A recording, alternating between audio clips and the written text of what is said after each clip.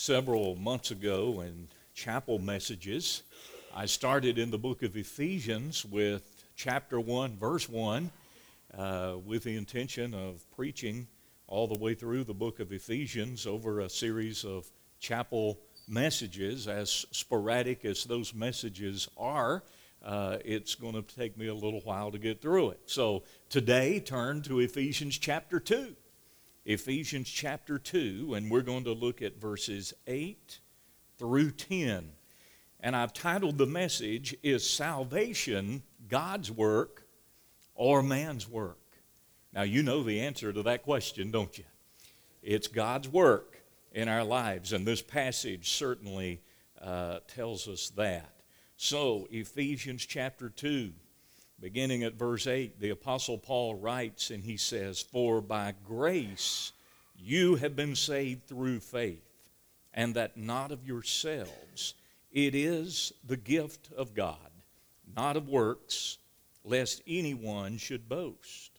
For we are his workmanship, created in Christ Jesus for good works, which God prepared beforehand that we should walk in them.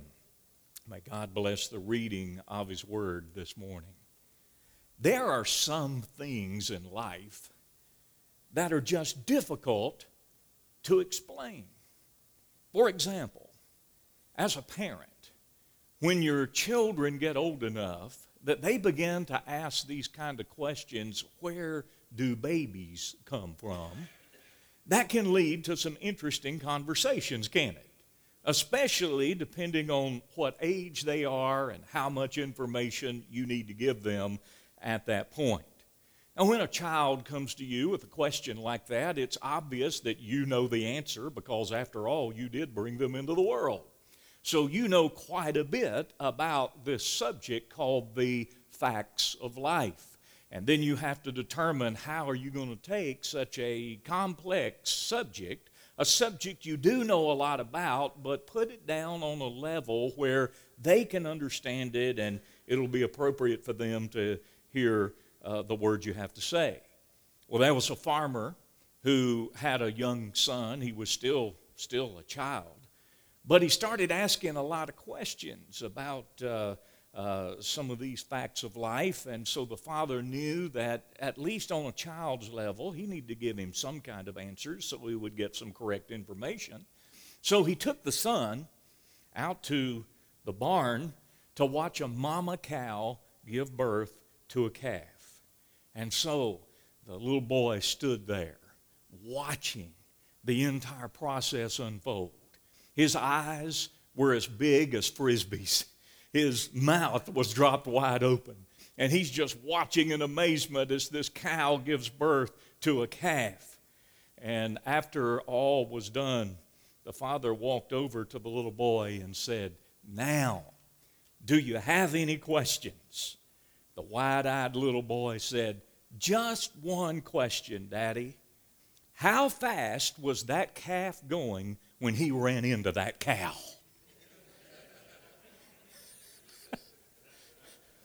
Some of you are just now getting it, but nonetheless.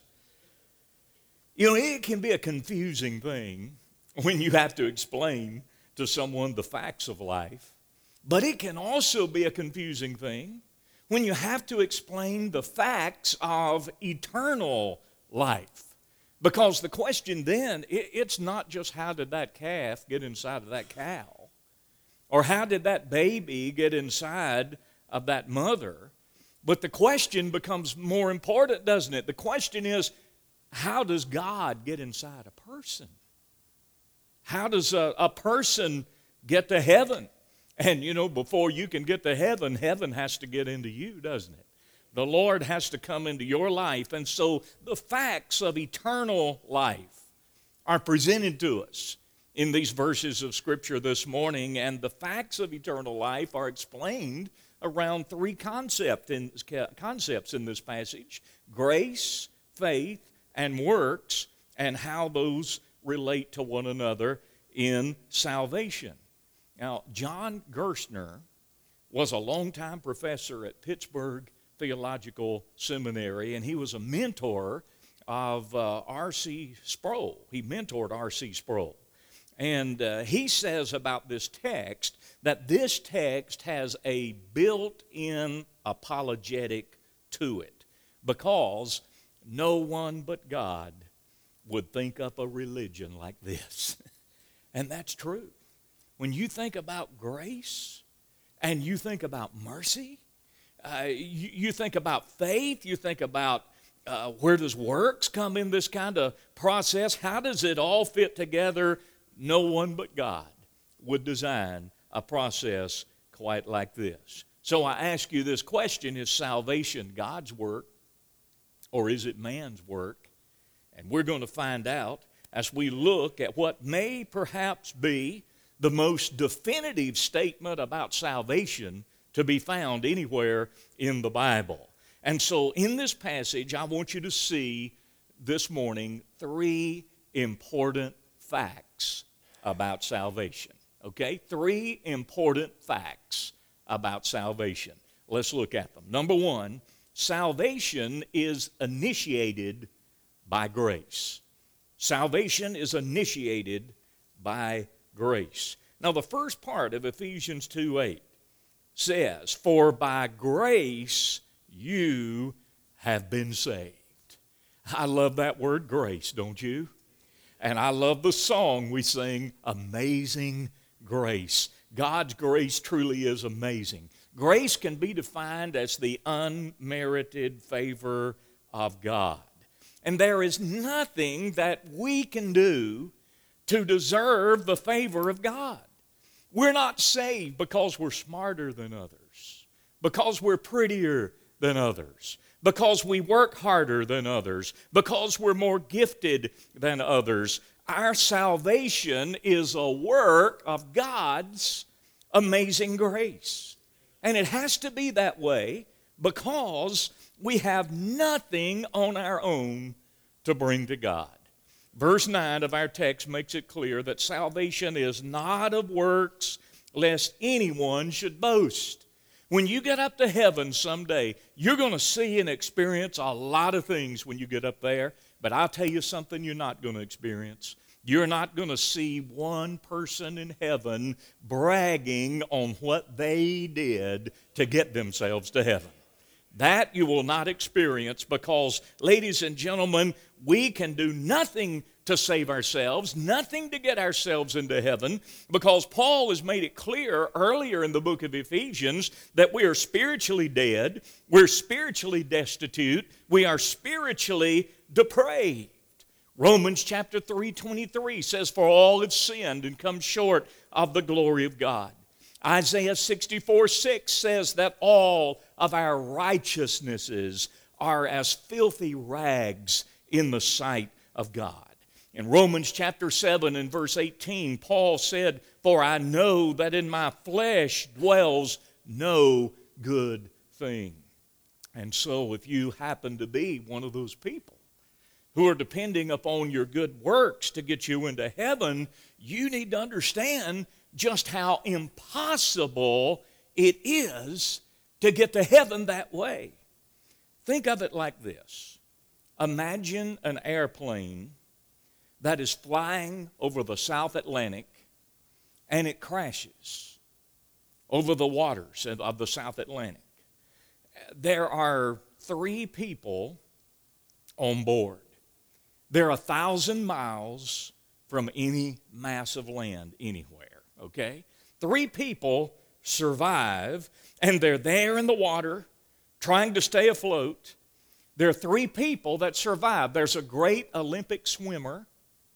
There is a man who can swim some, and then there is a man who cannot swim at all. And so the Olympic swimming star decides that he's going to take charge of the situation, and he says, "Fellas, just follow me. I'm going to get us out of this mess." And so he jumps into the water, swimming with powerful strokes as he tries to make his way to land. Well, after that, the other 2 jump in. Well, after about 30 seconds, the man who is a non-swimmer, he's already down to Davy Jones' locker. I mean, it's over and it's done for with him. The other guy who can swim some, He lasts about 30 minutes in the water, and then he goes down to a watery grave as well. But this Olympic swimmer, he keeps on swimming, and he keeps on swimming, and he swims for 25 hours, covering an impressive 50 miles. Well, that's terrific. That's impressive. Guess what? Only 475 more hours, and he'll make it to land. Only 19 more days like that in the water, he'll make it to land if he doesn't slow down. You say, well, that's impossible. Absolutely, that's impossible. And that is the same situation that we're in if we're depending on our human paddling to get us into heaven. That's why we need a divine rescue. And if you don't know Jesus Christ, He is throwing to you today the life preserver called grace. And He wants you to take it and receive it into your life. The Bible says that God demonstrated His love toward us, and that while we were yet sinners, Christ died for us. On Calvary's cross, the only one who never knew sin took our sin that we might become the righteousness of God in Him. That's grace. Grace. Grace as an acrostic. God's riches at Christ's expense. And I hope you've experienced God's grace. You may think it's strange that here I am preaching a message that's really a salvation message to a group of students in a Bible college. You say, well, you think anybody's going to get saved here? If you're lost, it's a great place to get saved. And guess what? We have students almost some every year who get saved right here in this Bible college. People who come in preparing for ministry. Let me clarify something with you. If you're getting ready for ministry and a life of service for the Lord, here's step number one. Get saved. Meet Jesus. Let Him transform your life. And I understand that's happened for the majority of you. But if there's any doubt, if there's any question in your mind whether you've experienced the grace of God, please take this seriously and take action upon it today. You see, there are three ways God can deal with sinful human beings. He can deal with us in justice. He can deal with us in mercy. He can deal with us in grace. Justice is when you get what you deserve. I don't want what I deserve, do you? I'd wake up in hell the next moment. I don't want what I deserve. Mercy is when you don't get what you do deserve. We deserve hell, but God rescues us from that. We get what we don't get what we do deserve. Mercy is a wonderful thing, but grace. Grace is when you do get what you don't deserve.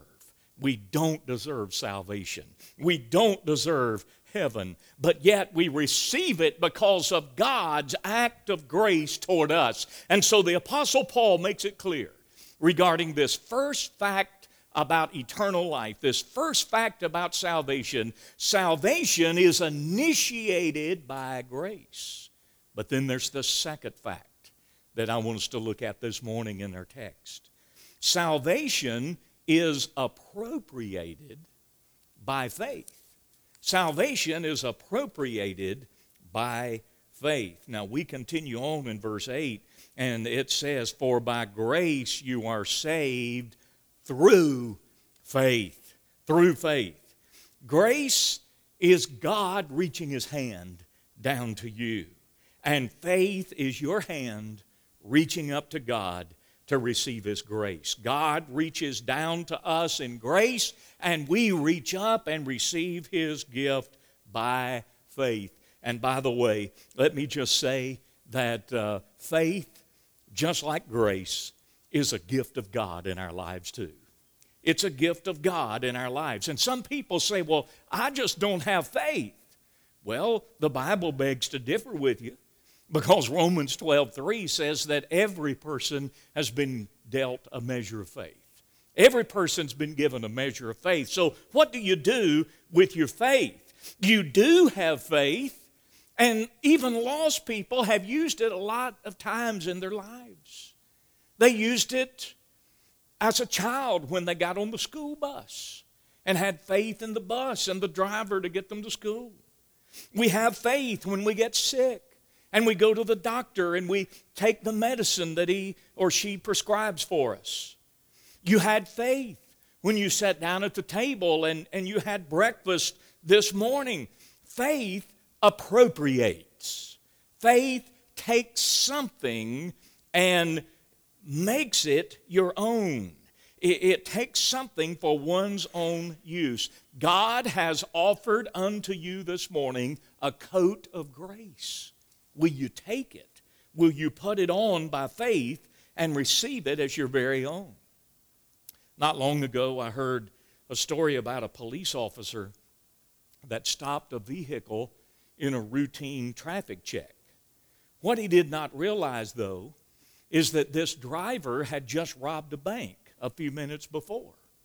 And there beside of him on the seat was some of the money and also a revolver. And when the policeman walked up to the window, the driver pulled the handgun and shot the policeman squarely in the chest. The impact threw the officer off his feet some 7 feet away where he landed. But the good news is this: in a few seconds, he got up and he began to dust himself off relatively unharmed. Why?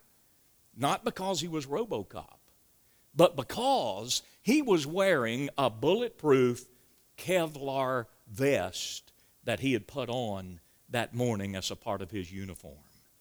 Later that same week, in another state, another officer stopped a vehicle, and he too was shot squarely in the chest, but that officer died immediately.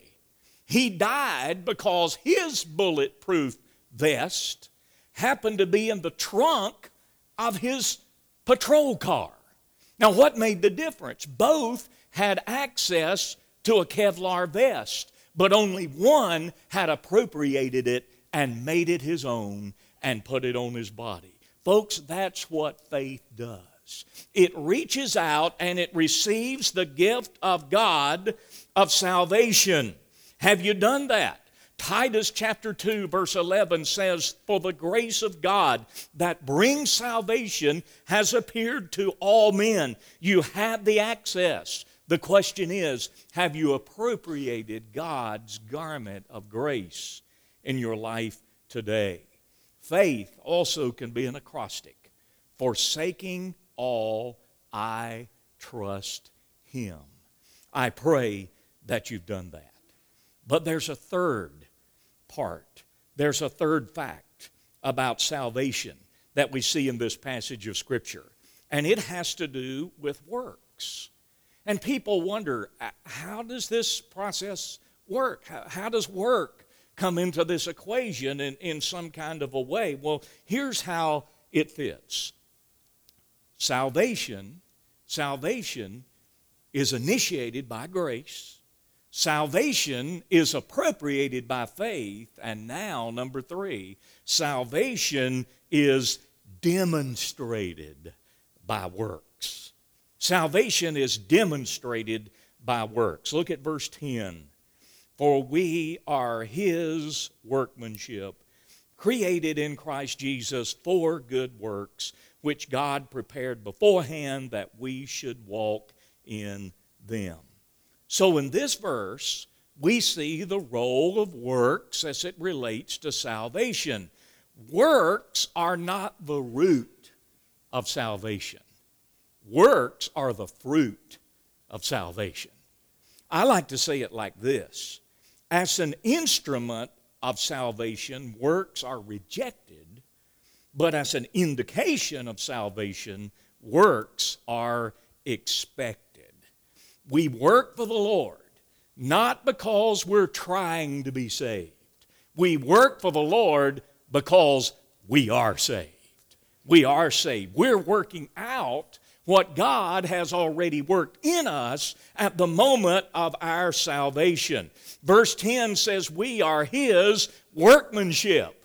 In other words, God has done a work in us that immediately has caused us in the sight of God to become a new creation. And God is continuing to work in us, conforming us to the image of His Son, Jesus Christ. But this word, workmanship, we're His workmanship, the New Testament scholar F.F. Bruce probably has the best translation of this that I've ever seen anywhere. He says that it means that we are His work of art. We are His masterpiece. The next time you start feeling bad about yourself, just remember that you are God's masterpiece. God's doing a work in you. And He's not finished that work yet. He's obviously got a lot to do, doesn't He? Look at the person beside of you and say, "Yep, God has a whole lot to do. I can see that." And then look in the mirror and say the same thing. But the good news is God's still working. And He's growing, He's shaping, He's conforming us to the image of His own Son, the Lord Jesus Christ.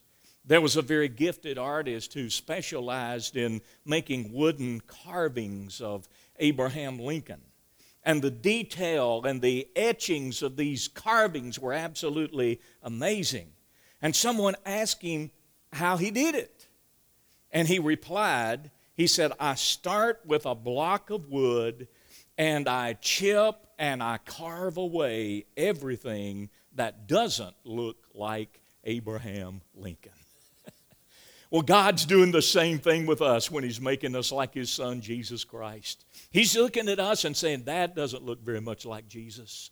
And He carves it away. He begins to chip it away. He is doing this work, and the great news about it, Philippians 1:6 says, "He who has begun a good work in you will complete it until the day of Jesus Christ." Earlier in these messages in Ephesians, I made the statement that what God starts, God finishes. And He does. You can count on that. And so, because God has done a work in you, He can now do a work through you. And that's why He says we're His workmanship, created in Christ Jesus for good works. Now get this, which God prepared beforehand that we should walk in them. God has a work for you to do, and He's been preparing you for it all along. Even when you were a little child, God was preparing you for this work. When you were in elementary school and middle school and high school, when you were playing sports, when you were building relationships, some of you who are long further in life, when you married your spouse, when you started having children, when you started working that secular job and you wondered why God had you in that situation doing what you were doing, you know what God was doing? He was preparing you for the very work that He wants you to do right now. And I want to commend you for something. Instead of giving God excuses, you've just said, "Lord, I'm yours. I'm yours. I'm coming to Fruitland. I'm going to get trained. I'm going to understand more about the Bible. I'm going to learn how to lead people to Christ. I'm going to learn how to preach the Word of God. I'm going to learn theology. I'm going to learn how to care for the flock of God. All these things I'm going to learn how to do. I'm going to prepare myself." And I commend you for that.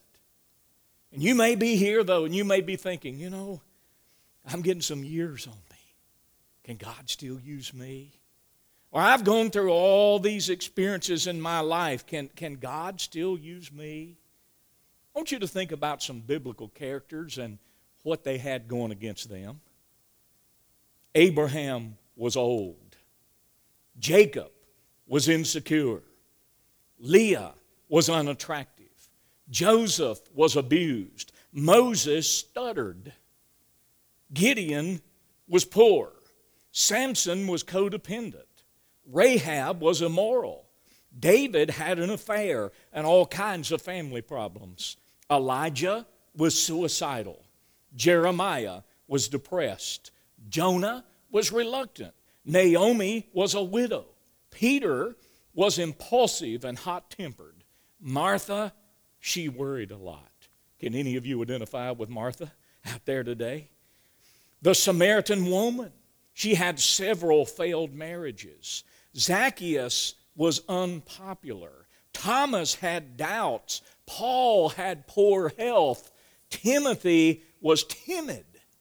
Now that's quite a slew of biblical characters who had adversities and things that were going against them. But I want to tell you, even though you struggle with faults and failures and difficult situations, just like these people did, as God used them, God will also use you. If you'll just bring yourself to God today as you are and say, God, I want you to do your work in me. I'm weak. But the good news is the strength of God shows up the best in weak people. And so we all qualify. We come weekly before the Lord to make a strong commitment to Him. And Philippians 2:13 says, for it is God who works in you both to will and to do of His good pleasure. God will cause you to desire to do His will, and then God will give you the wherewithal to be able to do of His good pleasure. Because we are God's masterpieces, because we are His workmanship created in Christ Jesus, people should look at our lives, people should look at our works and say, that's a work of art. Because only God could do something like that. Only the Master could do a work in somebody's life quite like that. It's what Jesus was talking about in Matthew 5:16 when He said that we are to let your light shine before men, that they may see your good works and glorify your Father which is in heaven. They look at us and they realize there's no way we could be doing that. There's no way we could be accomplishing those things on our own, but God through us can, and He gets the glory. So, what are people seeing when they look at you? What are they seeing? The Apostle Paul said that we are living epistles, known and read by all men.